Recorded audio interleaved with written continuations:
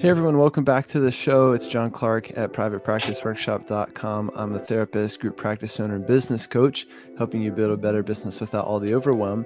And I'm really excited to introduce my guest for today. It's Victoria Albina. She's a certified life coach, UCSF trained family nurse practitioner, and breathwork meditation guide with a passion for helping women realize that they are their own best healers so you can break free from codependency, perfectionism, and people pleasing and reclaim your joy. Victoria, I'm super excited to have you today, and I'm just so interested to hear how all of this might be affecting our business. I have some ideas, and it seems like, codependence is a very hot topic these days. And so I imagine you're quite busy helping people not do that. And I'm so excited, just to talk to you about as business owners, as therapists. I know you have a particular focus on women, which a large majority of our audience are women, given that more therapists are women than anything. And I'm just so excited to have you today and hear about how all this stuff works. So thanks again for being here. Maybe fill us in a little more on kind of, how you got here, or how you got interested in this work and how you help people. And then we'll just kind of see where the conversation takes us. Yeah, right on. Well, I'm delighted to be here. Thank you so much for having me. This is such an important topic, particularly for those of us in the helping professions, right? We got here for a reason, and it's often because things like codependency, perfectionism, and people pleasing are part of our internal narrative, not just the narrative we're trying to help our clients with. I'd love to dive into definitions and to talking all about how this impacts our businesses, because it's a big deal. Let's start with definitions, because I think that's a great place to just kind of figure out, what all of this means, or have a working language for all of it, even though we are therapists. Again, I don't think codependency was a big topic when I was in graduate school, right? And learning to become a therapist. So maybe let's start with definitions and go from there. Yeah. So I define codependent thinking as chronically outsourcing our wellness, validation, and worth. So we turn those things over to everyone and everything outside of ourselves instead of sourcing it from within. So then we're in this perfectionist, people-pleasing spiral where we need to look absolutely perfect to everyone, lest they confirm our thinking that we're not perfect, we're not worthy, we're not okay. And we have to keep people pleased with us for the exact same reason. So I really talk about codependency or codependent thinking, rather, as a mindset and not a label. I really don't think labeling ourselves as codependent serves us. And I think it keeps us really mired in believing that we are a certain way, which blocks change. Yeah, that's well said. I can tell you've said this definition a time or two. You got it a couple, locked 2, down. 3 times. My own, imperfect definition is kind of like, if I'm explaining it to a therapy client, it's kind of like, I can't be okay if you're not okay. Totally. My partner is sad, and therefore it's a crime for me to not be sad, right? For me to be okay and just be there with them and to not take their feelings on as my own.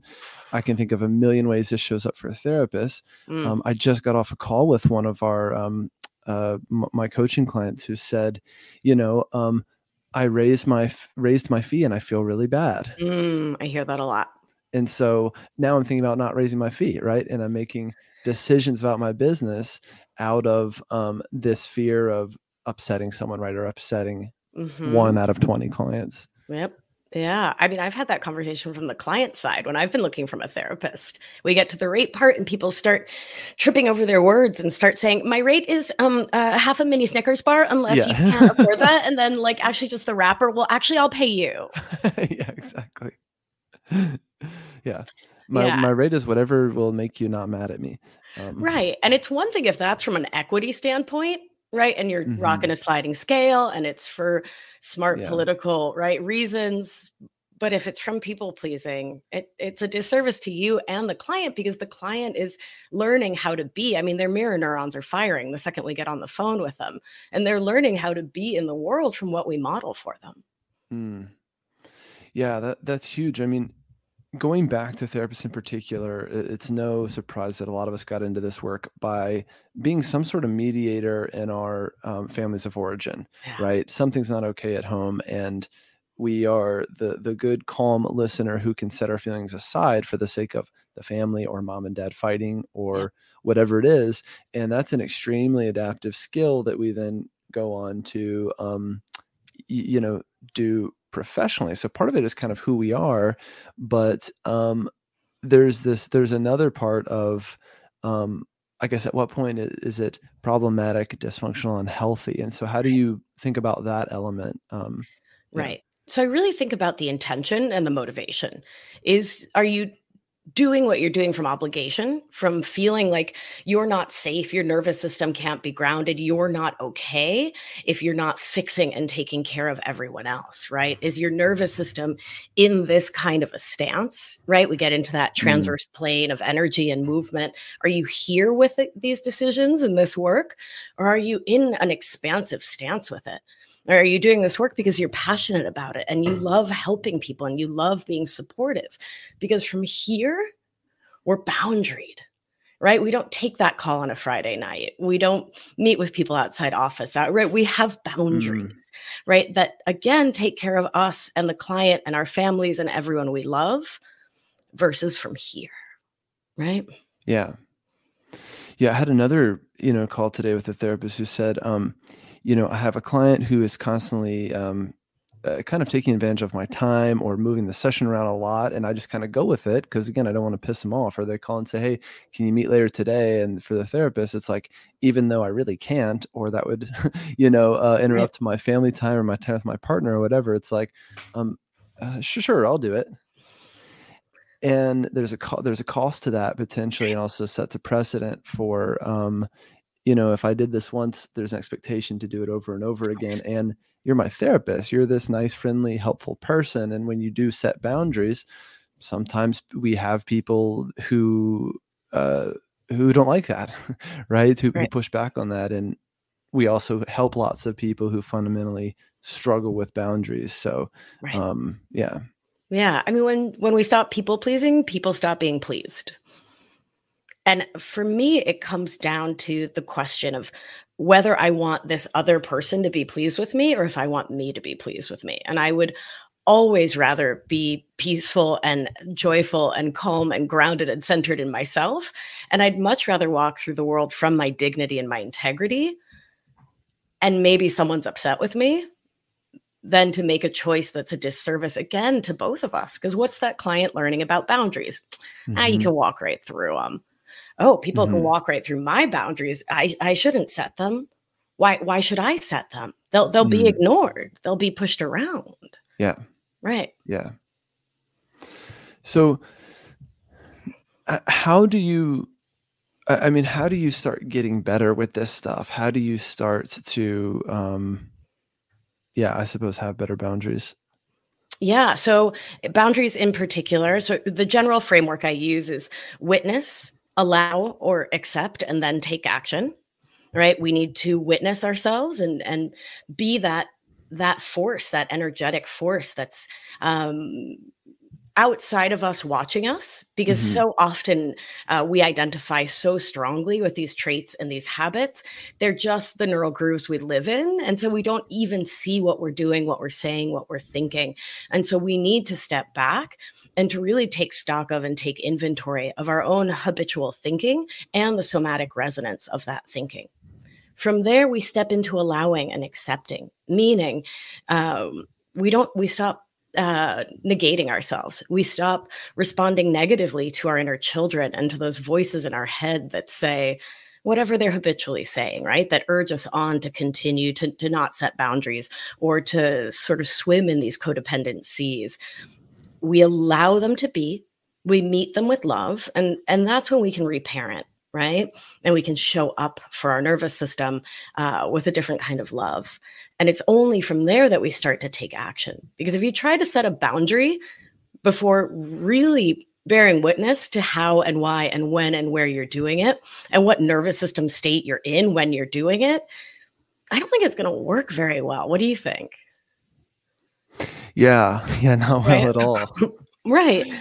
Yeah. And so too, if we haven't stepped into deep acceptance, right, which an acceptance, of course, is not condoning. It's not saying this is okay. It's not saying, This is as good as it's going to get. It's saying, I accept and allow that I have been this way due to my socialization, due to my conditioning, due to what I learned in my family of origin. I'm no longer going to beat myself up for literally doing and being who I was taught to be. Mm-hmm. I can accept that I've been this way, and now I can take action. There's some, historical precedent for many of us, right? Meaning, where do we learn this stuff? For instance, the template could be when I set a boundary, I get yelled at, right? Or people get mad at me, or people experience that as you don't love me. Right. Right. Or if you're, I don't know, you're dealing with, you're a kid dealing with your parent, you tell your mom, hey, mom, I can't help you with that. Or mom, I can't mediate your relationship with dad. Right. And then there's a consequence to that. We learn, well, setting boundaries was a bad idea, so I probably shouldn't do that again. I should probably just be the family therapist or whatever is expected of you then. And then you carry that on as the template for the rest of your life. And it's kind of like a fear-based template in a way, right? Or this feeling of, if I set a boundary, people leave me. Right. Yeah. And I think shame can come in too, right? Mm-hmm. There's something bad about me. If I want something other than what the family system is dictating I should want, right? Which is to triangulate with my parents, to be enmeshed with my family, and therefore to be enmeshed with my partner, or triangulate with my partner, or wherever this shows up. Mm-hmm. Yeah. And it really is in sitting with it and really finding that profound compassion for ourselves. It's only from there that we can begin to make change. I want to hear more about that. We're starting to get some questions here in the comments, which is great. So again, if you are here live on YouTube, please feel free to start asking questions here in the comments. Victoria, if your video is frozen, I'm going to remove you add you back. And then I'm also going to take a breath here and add our producer, Jenna, who's here to co-host with me. So let's go ahead and do that. And there we go. Jenna, go ahead and give a quick introduction of yourself while I get this question pulled up, and we'll keep rolling. Hi, everybody. I'm Jenna. Also nice to meet you, Victoria. So happy to have you on the podcast. So I'm Jenna. I'm an MFT trainee. I currently work in substance addiction. I work at a residential facility with all males, mostly veterans with PTSD. And so that's where I'm currently at. I'm very new in the therapeutic world, but codependency and addiction go hand in hand. And so this topic is bread and butter. So really look forward to this conversation. Cool. We got our first question here. Kate asks, when you're wanting to give billers another chance, is this a sign of codependency? What are the best practices, or how many chances do you give people that you delegate things to? What are your thoughts, Victoria? Yeah. Is it a sign of codependency? I think, again, I would look to the intention and the motivation. So what's your goal here, right? Onboarding folks onto your team, new contractors, new VAs, new billers.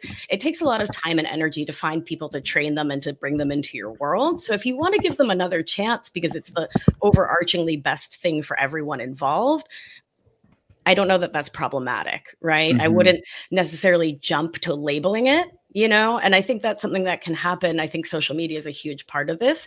We're quick, and I'm not saying you, Kate, but we collectively are quick to label, oh, he's just a narcissist. Oh, that's a toxic person. Oh, that's so codependent. When there's so much nuance to this that I think really it requires we pause. Right. So I don't think it's inherently codependent to give someone another chance. Just what's your intention? What's your goal? So a question I always teach my clients is to ask themselves what your reason why is. And then even more importantly than that, do you like your reason why? Right. Do you like the reason why you would give this person another chance, or bid them adieu? Yeah, I would.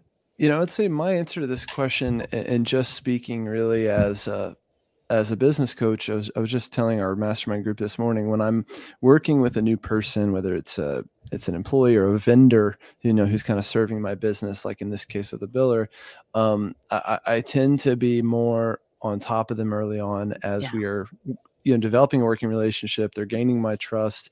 And some people fear that that's going to be, that's going to be problematic, or I'm going to hurt their feelings, or they're going to feel like, wow, my boss doesn't really trust me.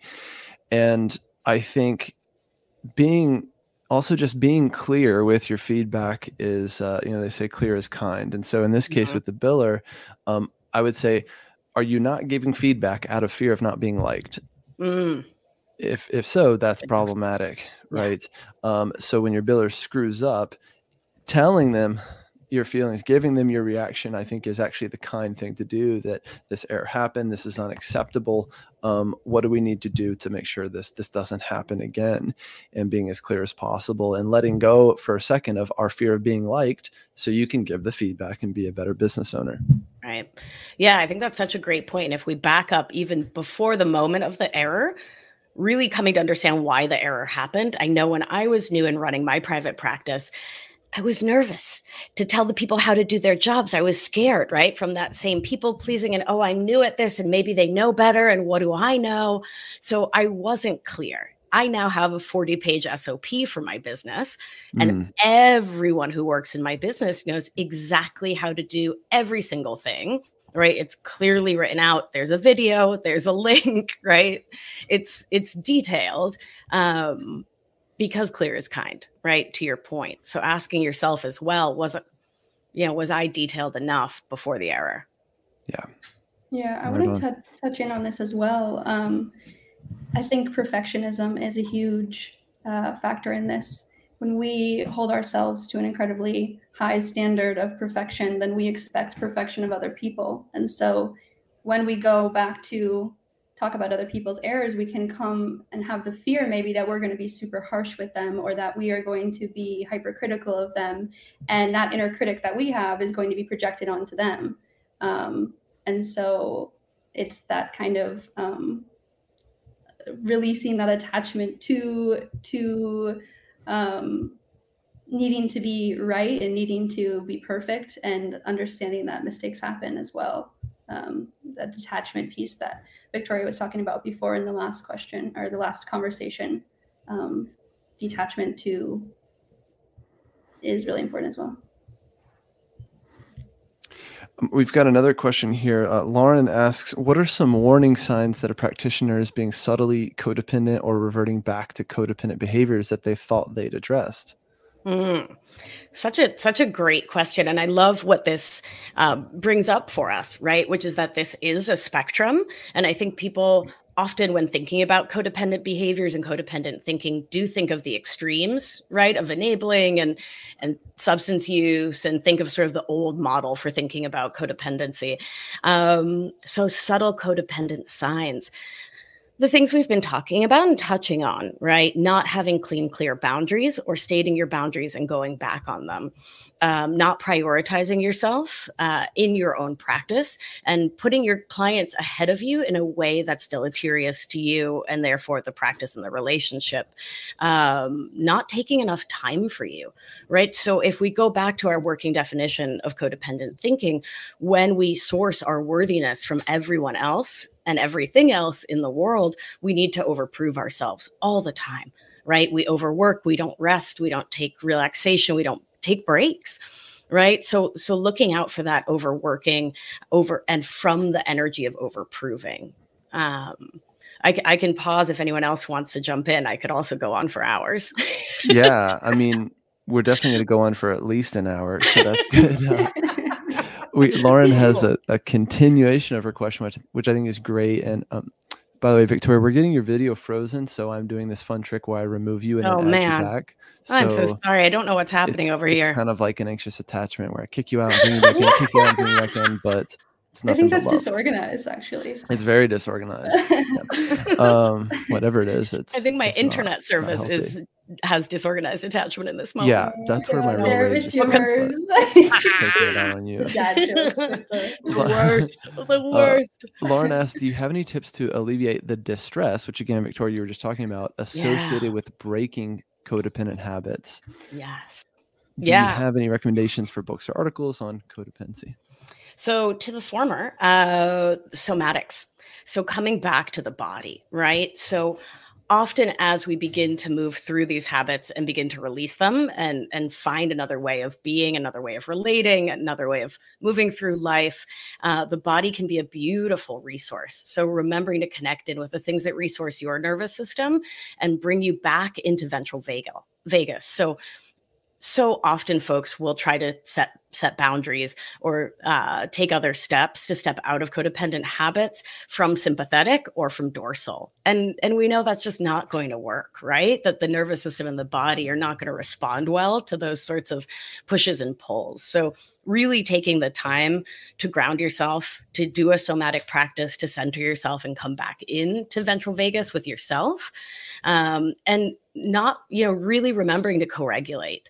So, as you set a boundary with one person, bookend it by having conversations with someone who's loving, who's supportive, right? The people who love you the most, your chosen family, are probably more than joyful to be there for you and to have a phone call or a text conversation or a quick FaceTime. I do recommend video where possible. Or in person. I almost forgot what that is. Like I forget to mention actually being in the presence of another human because, it's been a minute, but co-regulating with someone else's nervous system, with a pet, with a plant, with the earth, to really ground yourself before, during, and after. I love that. Yeah, that's very helpful. Yeah. What do you say about books and articles for codependency? Well, mine will be coming out in a million years when I finish writing it. Yeah, no, I can't even plug it yet. I'm halfway through writing it. But what comes to mind for books for you too? Codependent No More by Melody Beattie is a classic. A classic. It's the one I'm updating. Her PDF of the million traits of a codependent.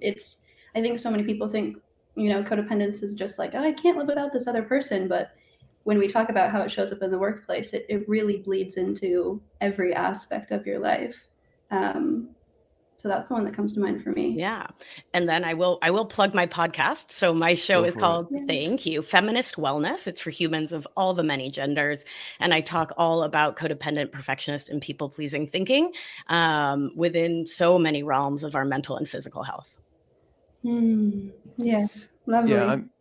In my own clinical work, I do a lot of anxiety work and a lot of, I used to do a lot of exposure work, even around OCD, things like that, social anxiety. And a lot of times, it's like we have the fear of something or the fear of social situations, but really I think about a lot of things through the lens of distress tolerance. I'm afraid of being in a social situation where I feel the physiological feeling of distress, and that's yucky and uncomfortable. And I want to get out of that feeling as quickly as possible. So same, bring it back again to codependency, and especially for us as business owners, let's say you're dreading a conversation with an employee, or you have to let someone go, and you're imagining, the devastation that you're going to see on their face.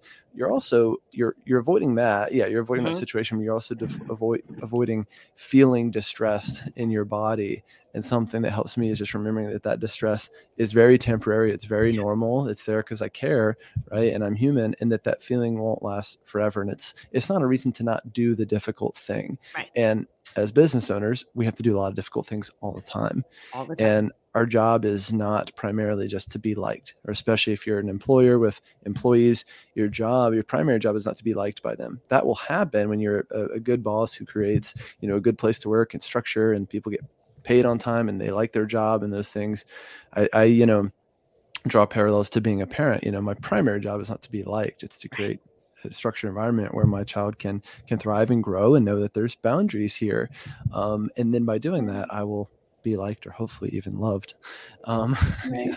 I think also the when you're in those kind of codependent mindsets, you catastrophize every thought. So there's no rational thinking there of what Victoria said about doing grounding exercise can really give you the space and time to just get some perspective, get some distance from those irrational, like catastrophic thoughts. So then you can return and be gentler on yourself. And I would actually take a slightly different tack on that one, Jenna.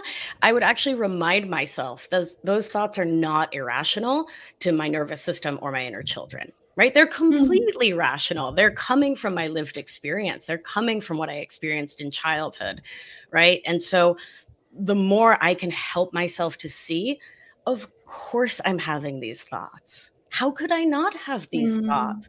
These are survival skills in action. Right. And hi, loving parent, inner loving parent. Yeah.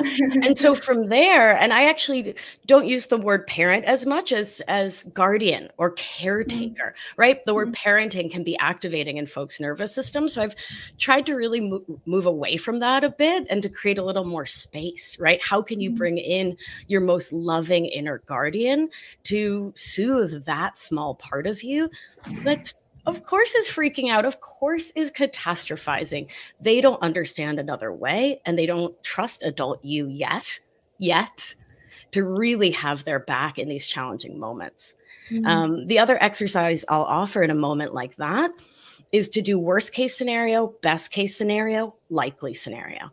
And so when we do this, we give those catastrophizing parts free rein to be wildly, fully expressive in all of their pit of despair, fear for us, right? We're at the bottom of the pit, the albino's coming, it's a terrible situation.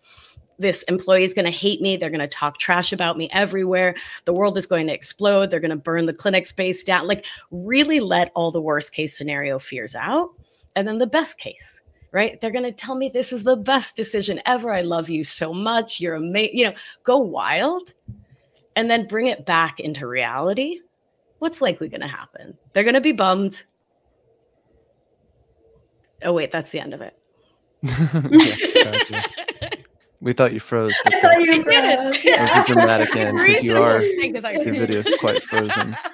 I'm sorry about the video. Oh. No, it's okay.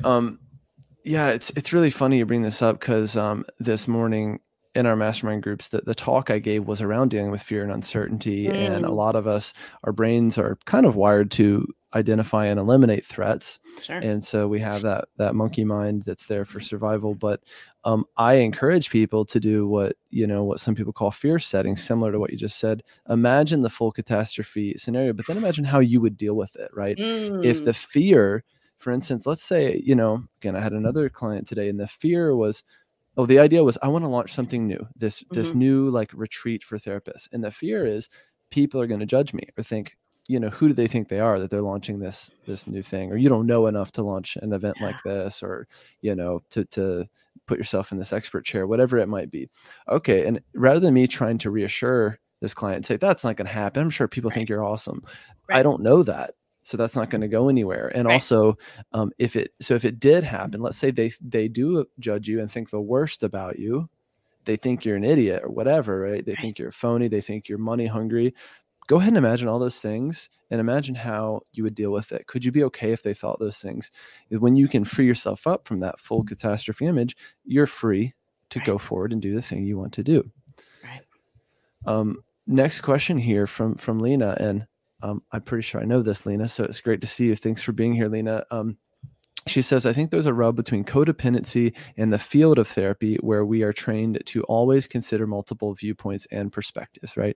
It's like my mentor professor wrote an article called When Empathy Hurts, right? The second part of her question that be good for you, Victoria, is I get caught up in wondering, where does good clinical practice and codependency begin? Can you speak to this? And of course, now my camera is out, so it's just like it's like whack-a-mole, but it's contagious. You've got my voice. Lena, can I get a little more from you around? I get caught up wondering, where does good clinical practice end and codependency begin? Yeah, okay, yeah, for sure. So when you're taking on your client's problems as your own, when you are more concerned with fixing them and providing solutions than holding space for them. Because I feel so much our job is to hold loving, non-judgmental space versus giving advice or telling people what to do, which I think steps into codependent thinking, right? That belief that we need to be the fixer, the martyr, the savior, the saint. And those are those archetype roles that are required of us to be lovable. So I think good clinical practice ends when we put ourselves last and we put the client first in a way that has the potential to harm the relationship and has the potential to create resentment within us. Because if we're stepping into that room from resentment, I can't believe they texted me like 14 times last week. I can't believe they moved this appointment again. We've given away our agency, right? We've created a power imbalance in the relationship, and we've created a situation where we're walking in with resentment, and we cannot hold true loving space for our clients when that's the energetic that we're bringing into the room. I just don't think it's possible. So I would say that that's where good clinical practice ends, and codependent thinking, codependent habits and ways of being begin. So and also just piggybacking on what you said, when we are invested in the enmeshment to their outcome, then we're going to get resentful when they aren't doing better, because it's like, oh, I've given you all the tools, I've invested all my time into you, and then we become attached to their success, their treatment outcome. So then we're taking our clients home with us, because we're not able to disconnect from that if we are if we have investment in that outcome. And I'd say that that's a really colonial way of thinking, right? That I know the best outcome for them. That's impossible for us to know as the clinician sitting across from them, right? Only our client knows what's best for them. And when that doesn't align with our thinking, imposing our viewpoint on them, not a great move, right? For anyone. There's a therapist that I a lot of folks watching might know, Terry Real, relational life therapy. And, he says that therapists have to practice what he calls a spiritual detachment from their outcome. And it doesn't mean we don't care. It means that in a lot of the work we do, in a lot of cases, we try our very hardest. We are busting our tails, helping a client, 2 sessions a week, trauma therapy, EMDR intensive, all this stuff. And then they still struggle, or they get worse, God forbid, or they don't leave that abusive relationship, or whatever it is, or they go back to it, whatever it is. And as a therapist, if your worth is attached to their outcome, that's what I just said when you're out of the room. Long and difficult career. Or a short and difficult one. Short and difficult one, exactly. But it is difficult because we also derive our worth from our work. And that's quite human. But back to Lena's point, the codependency piece, again, it's like my working definition is, I can't be okay if you're not okay. Well, if for a therapist, then that would mean I can't be okay if my client's not okay, or if I have a client crisis, I need to kind of be in crisis until they're not anymore, which is, I think, a common experience, or especially for therapists that are newer, and it's your first time having a client in crisis, or whatever it is. It's difficult to know that they're really suffering, and there's only so much you can do about it. And sometimes people will keep suffering for some time, and that may or may not reflect your work or your value, or how helpful you've been or not been, or should you do more, or should you give them your cell phone number so they can text you anytime. Why do you think, Victoria, that people do, especially codependents, suffer when other people are suffering, and almost bring themselves down to that level of suffering? What is that about? I think people with codependent thought habits do that because we believe that if we match empathy level, so many things will happen. They'll see how much we're suffering with them, which will create reciprocal empathy. We believe that, there's a lot of tit for tat thinking, right? I'll suffer along with you this time, and I'm going to store this back here. And when I need you, I'm going to call on you, right? But again, I live from obligation and self-abandonment. And so I expect the same from you. And I'm reading your mind all the time. So I expect you're reading my mind as well. And the game we're playing. But of course, the other person is not really clued in, right? Haven't gotten read in on that. When we grow up with chaos and stress, distress, or trauma, urgency is our currency, right? And so we get so habituated in our nervous systems to things being urgent, things being now, things being chaos, things being drama, stress, strife. And so it becomes this cozy place for our nervous system, right? And so any invitation to join someone else in that sort of a spiral just feels not only comfortable, right? The chaos, the comfort of that chaos, but it becomes something that feels demanded of us if we're to be seen as worthy. Right. It also comes back to the perfectionism. I can perfectly understand you. I can perfectly see your terrible suffering. Won't you like me now? Won't you validate me now? Right. If I hand you the tissue time after time, won't you say, I just don't think I could get through this without you. Right. And then you get that little hit, you get that little ego bump, and it keeps this cycle going on and on. So true. Yeah. I mean, yeah. There's certainly something to be said about that. It feels good to be needed, right? And again, a lot of therapists, we end up here because it feels good to be needed, or it's just easier to be in this kind of helper role rather than to look at ourselves or handle our own stuff, or to receive help or receive therapy. And it's a great buffer, really. Yeah. Against feeling our own feelings, for sure. Yeah, it could be the ultimate buffer, right? Yep. Of I'm over here in this chair, which it's like, which chair is more difficult in the therapy room, and how much has the therapist sat in the client chair? I think that's quite important, to say the least. For sure. Bring it back a little bit, Victoria, to just thinking again of our audience. These are therapists in private practice, and the main purpose of our show is to help them with their business. We look at the business side of therapy. And so when, I guess I'd say, like, when someone has kind of done the work or committed to doing the work around this stuff, codependency, perfectionism, et cetera, what does it then look like in your business to be operating from a healthier place? Yeah, I love that. Reset towards the positive. For me, I can speak to my own lived experience. It means that I have boundaries around my hours and my availability. I'm not on Slack on the weekend. That's not happening.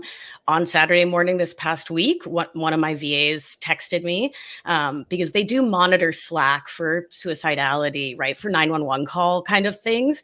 And she said someone was in crisis. And I told her to please use the script we use, referring her to call 911 or report to the emergency department, because that's not what I'm available for, outside of the scope of what we're doing. And again, this is a coaching relationship. But in my private practice, in my medical private practice, that's not what I was available for either, as a specialist consultant.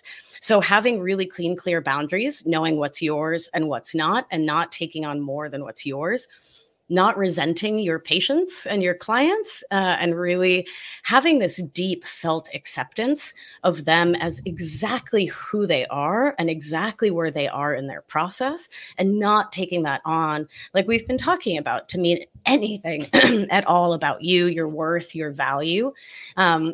Charging a rate that means that you have a living wage, that you have whatever comforts you want to have in your life, right? That you aren't suffering for the business, which can be really challenging from these thought habits, because we often think we need to be suffering to, we think the suffering Olympics is like worldwide, right? It's in our romantic relationships, it's at work, it's everywhere. We have to suffer to prove our worth and our value, and we don't.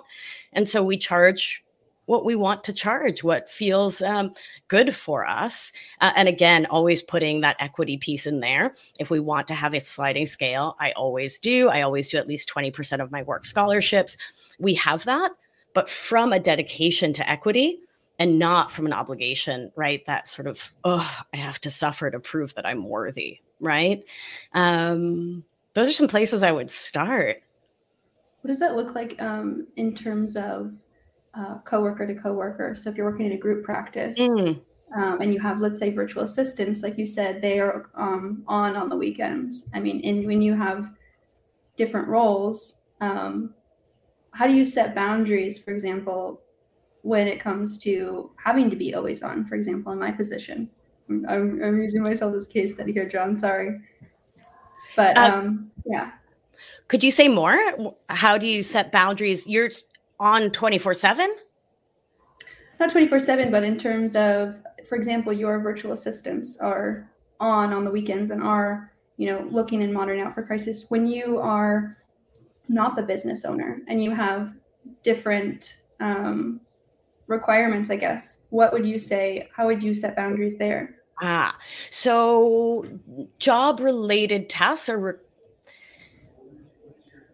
requests, not requirements. Let me workshop this, right? So the person who I hired to do the weekend monitoring knew that that was the job, right? Mm-hmm. That's the job. And so just being in this case, there wasn't really a boundary to set, right? It was the request that was being made of her. And so are you asking like if an employer is asking for more than you agreed to? Mm-hmm. Okay. I'm not saying this is done at all, by the way. Right on. So it can be a tricky one to tease apart, right? Because there are real financial risks for many of us, largely depending on our social location. If we say no to an employer, right? We could lose our job, we could lose a recommendation, we could lose our status and goodwill in whatever community we're in. And yet, at the end of the day, I would rather have to know that I was living from my dignity and my integrity and was taking care of myself. And that just doing that, knowing that it could mean the loss of a job or a position.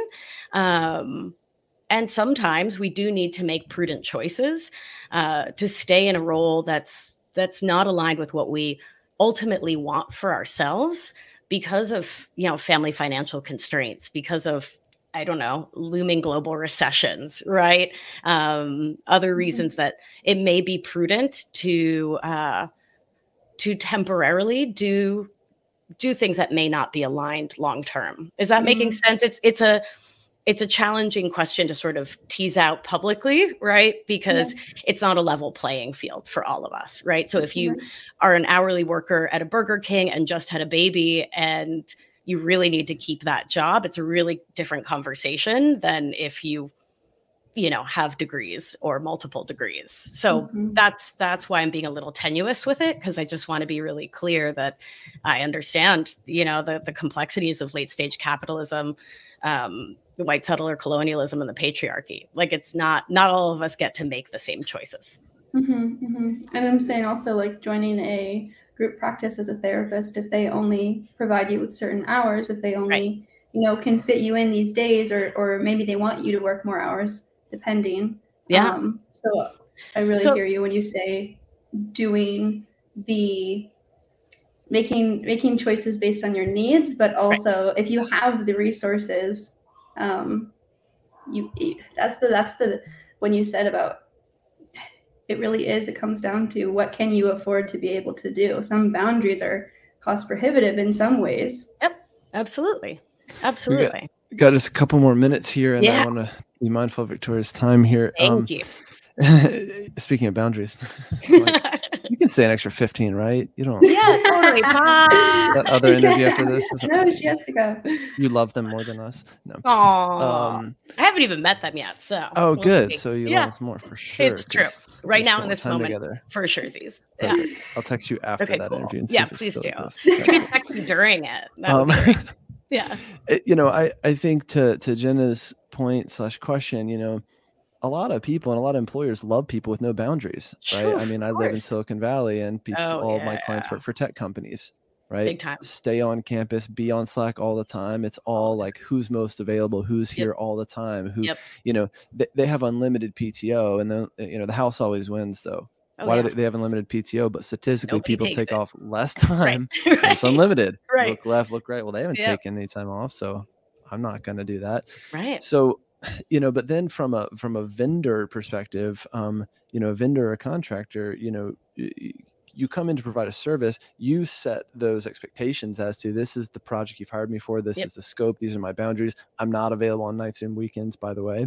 And again, for therapists in private practice, you have to have a very similar discussion with clients in that first session. For sure. And you have to be abundantly clear about what this is, what we do, what the scope of our work is, when I'm available and not available, right? How you can reach me or not reach me, what's appropriate for email. And I'm sure a lot of therapists listening right now are cringing, being like, wow, this John guy's so mean, you know, or my grad school professor would say he's being directive, you know, by, you know, having boundaries. Too directive, right? You need to be more client-centered. Anyway, you know, it's like, if you start off loose, then people will violate your boundaries left and right. And there's a lot of fear of how are people going to see me if I was more firm, right? Or just more clear and boundaried. Yeah. Again, speaking of time, Victoria, any just, I guess, final points, things that you really hope people remember from this, and this work that you're doing, and then of course leading us out with how people can learn more about you, get in touch with you, and work with you. Yeah, right on. The thing we didn't touch on, which is a cornerstone of my work, is the move focusing less on codependent thinking and more on a move towards interdependent thinking, right? A way of relating that really focuses on each member of the dyad's autonomy, that they are an autonomous human being, and that that we all live our best lives when we co-relate with mutuality and reciprocity. And I think that's wildly available in the therapeutic office and for therapists in private practice, to have that sort of an interdependent relationship with their contractors, with their VAs, with their billers, and with their clients. So that's the move towards interdependence. Nice. That'll have to be part 2. Okay, I'm here for this show. Yeah. Victoria, thank you again for being here. It's been again really wonderful. And then again, if you can just lead us out with kind of how do you help people and how can they get in touch with you? And of course, we'll add any links in the description here or on the podcast if you're listening to audio only. Yeah. So my podcast is called Feminist Wellness. It's free everywhere you look. You can follow me on the gram at Victoria Albina Wellness. I give good gram. You can head on over to my website to victoriaalbina.com/private practice for a special bonus just for your listeners and watchers. It is a set of free meditations, a nervous system orienting exercise, a boundaries exercise. Those are all available for free download just for you. So go check those out, victoriaalbina.com/private practice. And my work, I work in a 6-month container called Anchored, Overcoming Codependency, in which I guide, support, and coach human socialized as women to overcome everything we've been talking about today. And there's always a gaggle of therapists, nurses, and other clinicians in my programs. And it's always a delight. It really always elevates the conversation. And you can learn more at victoriaalbina.com/anchored. Excellent. Thank you so much. There you have it, folks. Thanks again for being here, Victoria. And for our listeners, we will be back here same time, same place a week from today. That's next Tuesday, the 21st, 3 p.m. Pacific, 6 p.m. Eastern. We're going to do it'll be another solo episode, just a live Q&A with me here on YouTube, and then repurposed for the podcast the next day. So make sure to join us. If you're looking for help with your private practice, you can head to privatepracticeworkshop.com. As always, easiest way to get started is to book an initial coaching session with me where I can help you and get you pointed in the right direction. So thank you all again for being here, and we look forward to seeing you next time. Take care. Thank you.